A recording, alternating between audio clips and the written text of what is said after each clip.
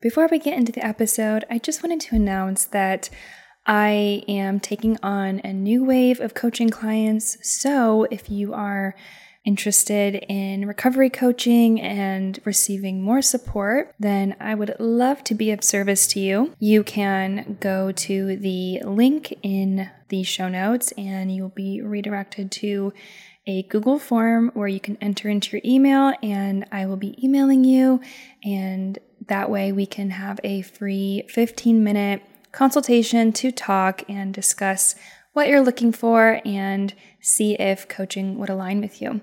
So thank you so much, and I hope you enjoy this episode. Hi, and welcome to the Take the Cake podcast. I'm your host, Kate Noel. I love honest health and wellness, and I'm so happy you're here. Thank you for tuning in and enjoy the show. If you are struggling, please go see somebody who can help you, who can diagnose you, who can lead you to the right care and help you to overcome. This podcast episode is not a substitute for any professional help in that way. Definitely not something that can diagnose you. So take this episode as information only, and I hope you enjoy.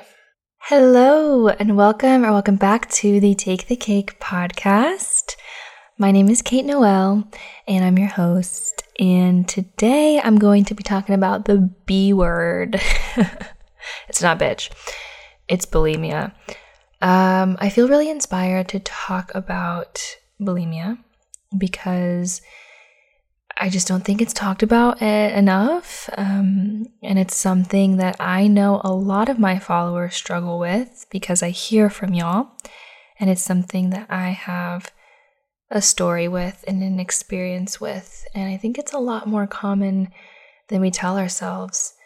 And there's lots of different types of bulimia.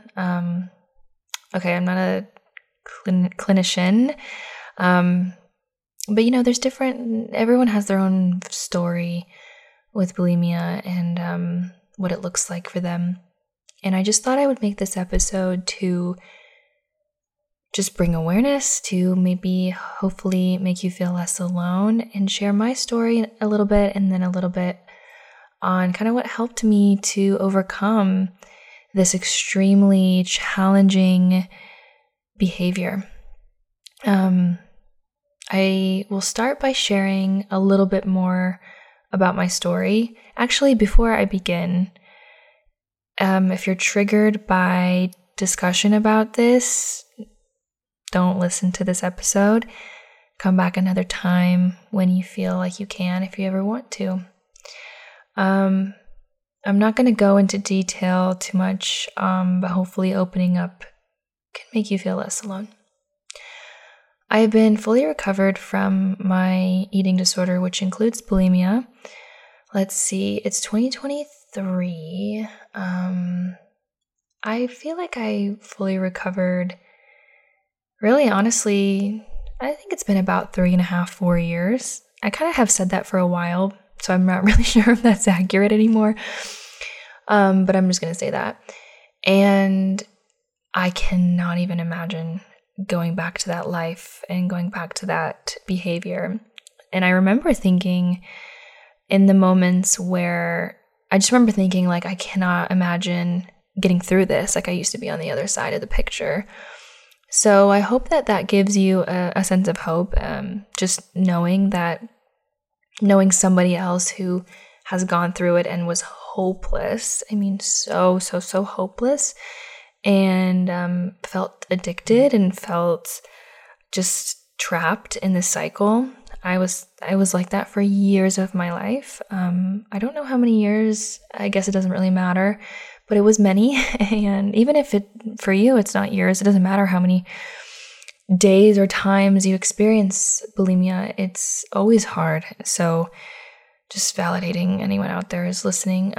Doesn't matter how many days of your life you've done this or that. It's always tricky and always hard, and always, for me, was filled with a lot of shame. So anyways, I was really hopeless and felt very trapped, very stuck. And Now being on the other side, I can assure you that I'm really glad I pushed through and had enough, I guess, hope or motivation for my personal life to, push through and to stop, because it's so worth it. Like all the struggles and everything is really, really worth it. So I thought I would just share a little bit more about shame and this sort of differentiate shame versus guilt, which I've done before. But shame is different than guilt because shame is something that we feel when we feel like we are the problem. Whereas guilt, I think, is more like something I did is the problem. And I think if we feel enough guilt, it can transcend into shame, especially when it comes to this topic. For my life, it did at least. And so I felt so ashamed of this disgusting, animalistic behavior I was doing every single day or most days, maybe sometimes many times a day. And I felt like just I felt completely disembodied, completely out of my body. Those were the times of my life where I've never felt more disconnected from reality, from myself. And it's very hard because it's instant. It feels like an instant gratification, right? And that's what eating disorders are. They're all the promises of eating disorders. Well, maybe not all of them, but for me, a lot of them, most of them were about instant gratification. I really didn't think about my long-term life at all. Like back in the day, when I was really struggling, I couldn't even conceptualize time. Like I couldn't even conceptualize my future. I was so stuck that I couldn't conceptualize my future. When I say that now, it actually makes me kind of emotional because I feel really bad for myself. Anyways, and I feel bad for anyone out there who's in that. It's really hard to be in that spot. So when it comes to shame, I hope that we can use this shame and reframe it into motivation to overcome this. And that's not necessarily like easy, like black and white, like here's how you do that. But I remember thinking, this behavior, this lifestyle, whatever I want to call it, not a lifestyle, this behavior, this eating disorder is making me feel like shit. I mean, every day I just felt terrible. And regardless of if I did X, Y, Z or not, I just felt like shit all the time, physically, mentally, emotionally. And I remember thinking, wow, life is talking to me every single day and telling me, you don't want to do this. Your throat hurts. Your fingers, you're choking, you don't want to do this anymore. It's gross. You don't like this. You're seeing stars, like whatever it was. Like I remember thinking, wow, life is really talking to me every single day. And I hit my wall. And I used to do this thing where I would say like, you know what?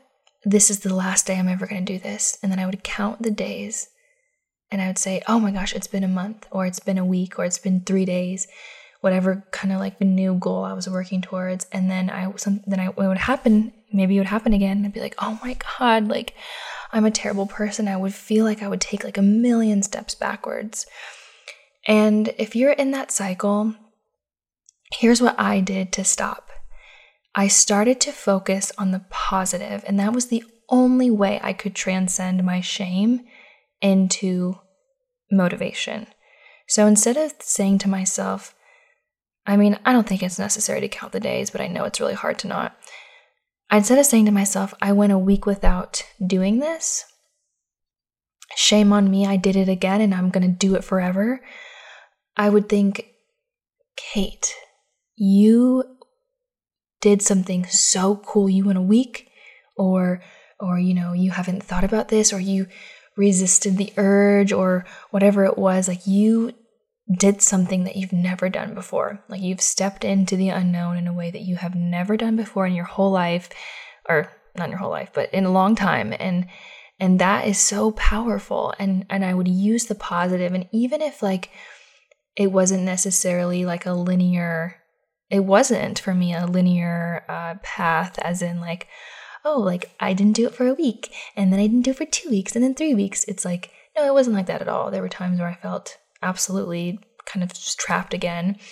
But I would have to just constantly remind myself that, like, making your story right, like constantly reminding myself that every single day is A, new opportunity, and B, learning from your experiences. That's something that is so important, is I'm kind of jumping ahead here, but learning from your experience and looking back and not thinking, looking back and thinking shame on me, but looking back and thinking, what is life telling me in these moments? So hopefully that can help you to transcend shame into motivation by focusing on the positive things that you're doing. And I'm going to go through kind of more ways you can do that, but it can be something as small as I didn't think a thought today, or like, it doesn't have to be so black and white. Like, I didn't do this behavior today. It can be something like, I meditated about it in the morning, or I told somebody today, or I resisted. I don't know. It doesn't have to, it can be small. Like, it can feel like a small thing.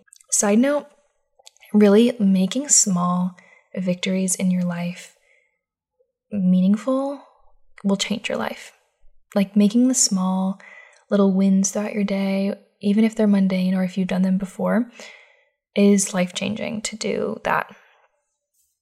Okay, I'm gonna now kind of switch over to some, I guess, tips, I don't really know what else to call them, on how I stopped. I don't remember how I stopped. No, I do. I mean, I remember things I did, but just so you know, I don't want this list to sound like I'm a superhero and I like had a super easy journey or anything like that. I know it's really challenging, and I don't actually fully like remember everything. I think my mind blocked some of this stuff out because it doesn't need it anymore. But anyways, I do remember some stuff.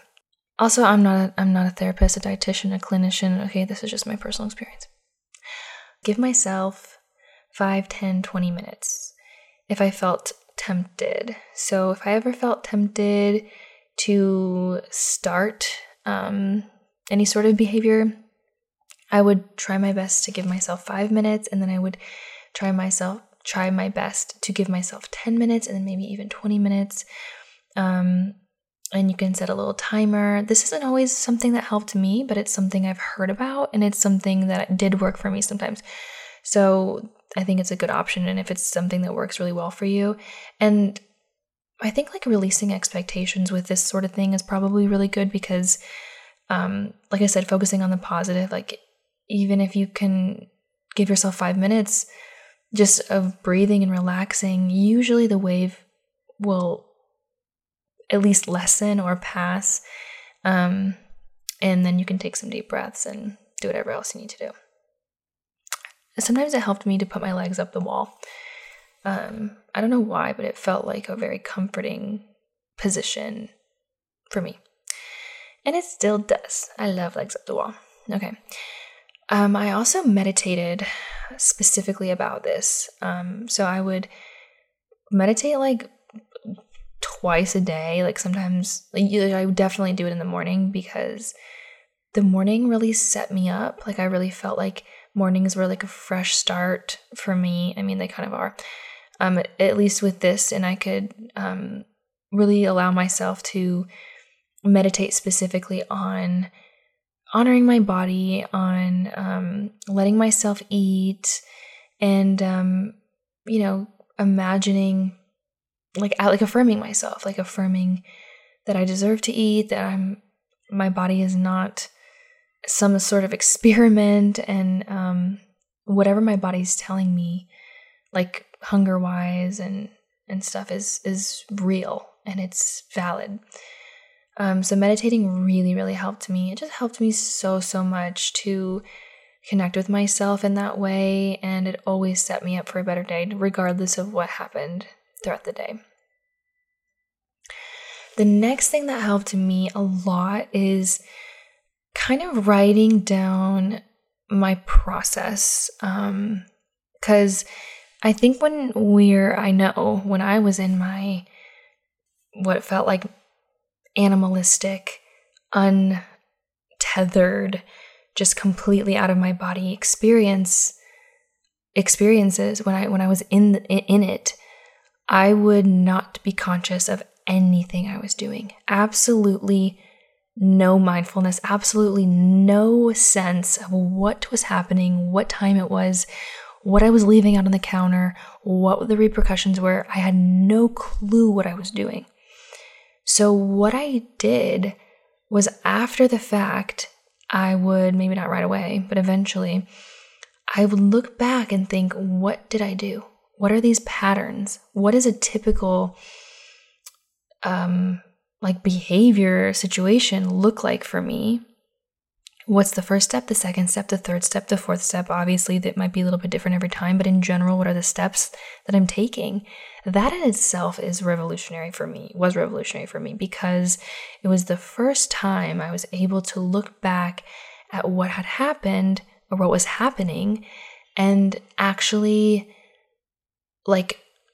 evolve from it and actually be conscious of what I was doing, which is mind-blowing when you bring consciousness into a moment or moments that have zero consciousness to them.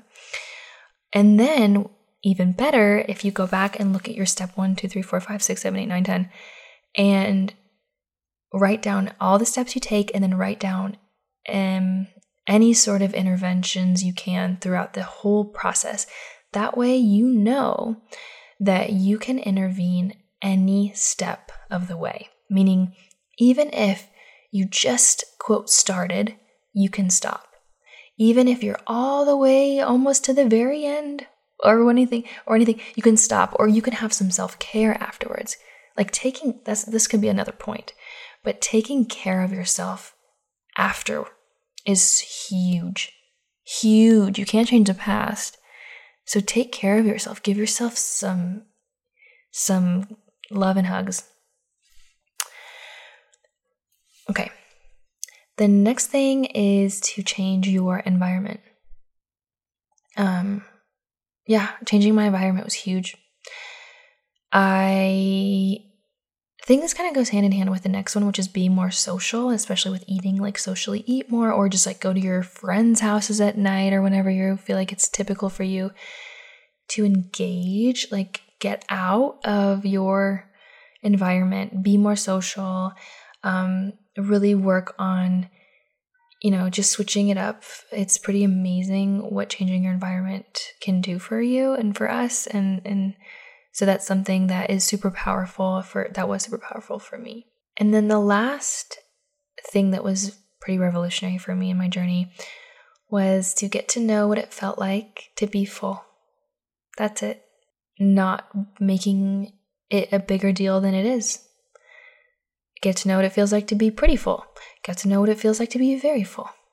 Get to know what it feels like to be satisfied, because those are different.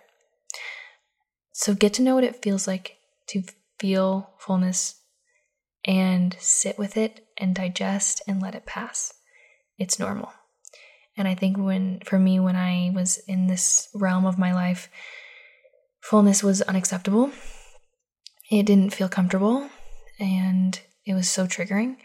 So I had to learn to accept it, embrace it, and now I love it. I love being full.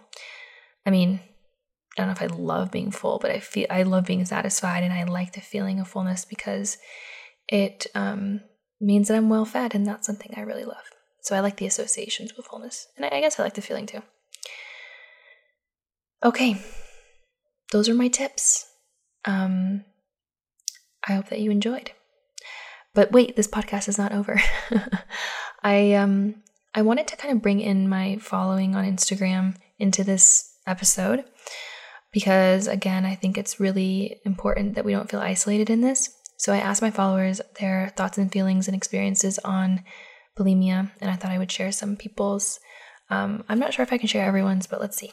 Somebody said, I've been in recovery from bulimia for about 3 years now. One thing I experience a lot is having what were supposed to be happy memories jaded by bulimia. Needing to purge after celebrating and indulging tainted a lot of these memories for me and has been my biggest motivator moving forward. I want to remember the happy memories for what they were without the shame and guilt of purging clouding them. Oh, that's so beautiful. And I agree.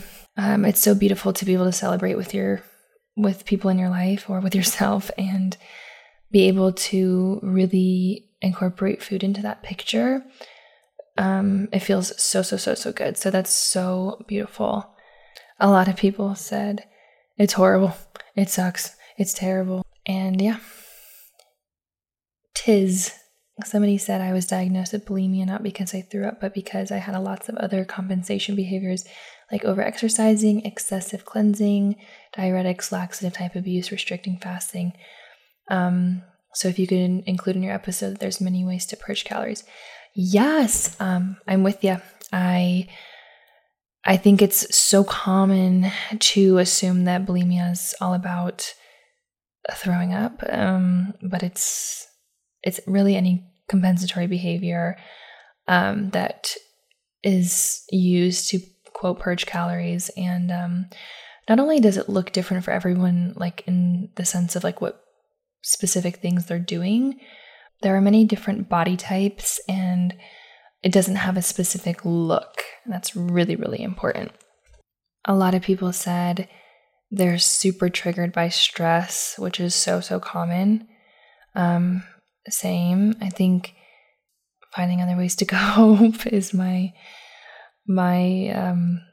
advice, which is not easy to do, but it's very real. A lot of people actually said, my thoughts are that it can be overcome and life is so much better. It's alienating, but there's lots of hope. A lot of people said it's really quick to fall into and hard to get out of, but very possible. I got a lot of people also say that it's not treated as serious as other types of eating disorders, and it's kind of like a second option for people who feel like they can't, they don't have the willpower to have, maybe anorexia, which is a really interesting thing to think about. And that was kind of my experience too. It feels like in my eating disorder brain, I used to think that restricting was like the highest achievement. And then bulimia felt like so shameful because I felt like I had a lack of willpower, like I couldn't restrict, which is, I think, a really common thing and kind of twisted. All eating disorders are valid. Someone said, I don't know if this is a stupid question, but did your teeth get ruined by bulimia? That's not a stupid question. My teeth luckily did not. I feel so lucky. Somebody said telling one person was the best thing I ever did. It was a snowball effect after that. That's really cool. I think telling somebody is way more powerful than we realize. I got some feedback that people were saying they wish more people knew that it didn't have anything to do with food, or it doesn't always have everything to do with food. Rather, feelings of shame, loneliness, guilt, what's underneath the food thoughts and what might be actually driving the disorder, maintaining the eating disorder outside of food. I'm talking about my entire story of my whole eating disorder, and there were times of my eating disorder where I had anorexia binge purge subtype, which is not the same as a diagnosis of bulimia. So really important to go see somebody who can diagnose you properly. That's super important, just so that you're not diagnosing yourself, and it can be really validating. So just want to mention that. A couple people said my thought is that I feel 100 times more triggered when I drink. Yeah, that is a whole other thing. I mean, that is so, so real. I totally understand. It's really interesting how, like, vomiting is really normalized in drinking culture. And so is fasting, honestly. And those are two forms of compensatory behaviors I think are really common. And yeah, so it's definitely an interesting dynamic and situation. I truly am so glad that I'm not drinking excessively like I used to be, because that was certainly a trigger for me. It's really good to recognize that as a trigger. A lot of people said it seems like a never-ending cycle. Yeah, it is. I hope this episode gives you hope, because there is an end to it. That is, like, eating disorders are not our homeostasis. They're not where our bodies and minds want to be. There's a reason it causes so much pain and shame and bad feelings, and that's because it's not our homeostasis. It's not where we're meant to be. So I think just remembering that our bodies want to get back to homeostasis, and they can. Wow. Thank you all for participating in my little question box on Instagram. If you want to get on the next one, my Instagram is @KateNoel__. I hope that this episode helped you feel validated. I think remember that my experience is so different than your experience, than another person listening to this experience. Again, I'm not a clinician or a therapist or anything like that. This is just a little bit about me and what helped me and my story. Thank you so much for tuning in, and let's release that shame. Keep going on your journey, and I will see you all on the next episode of Take the Cake.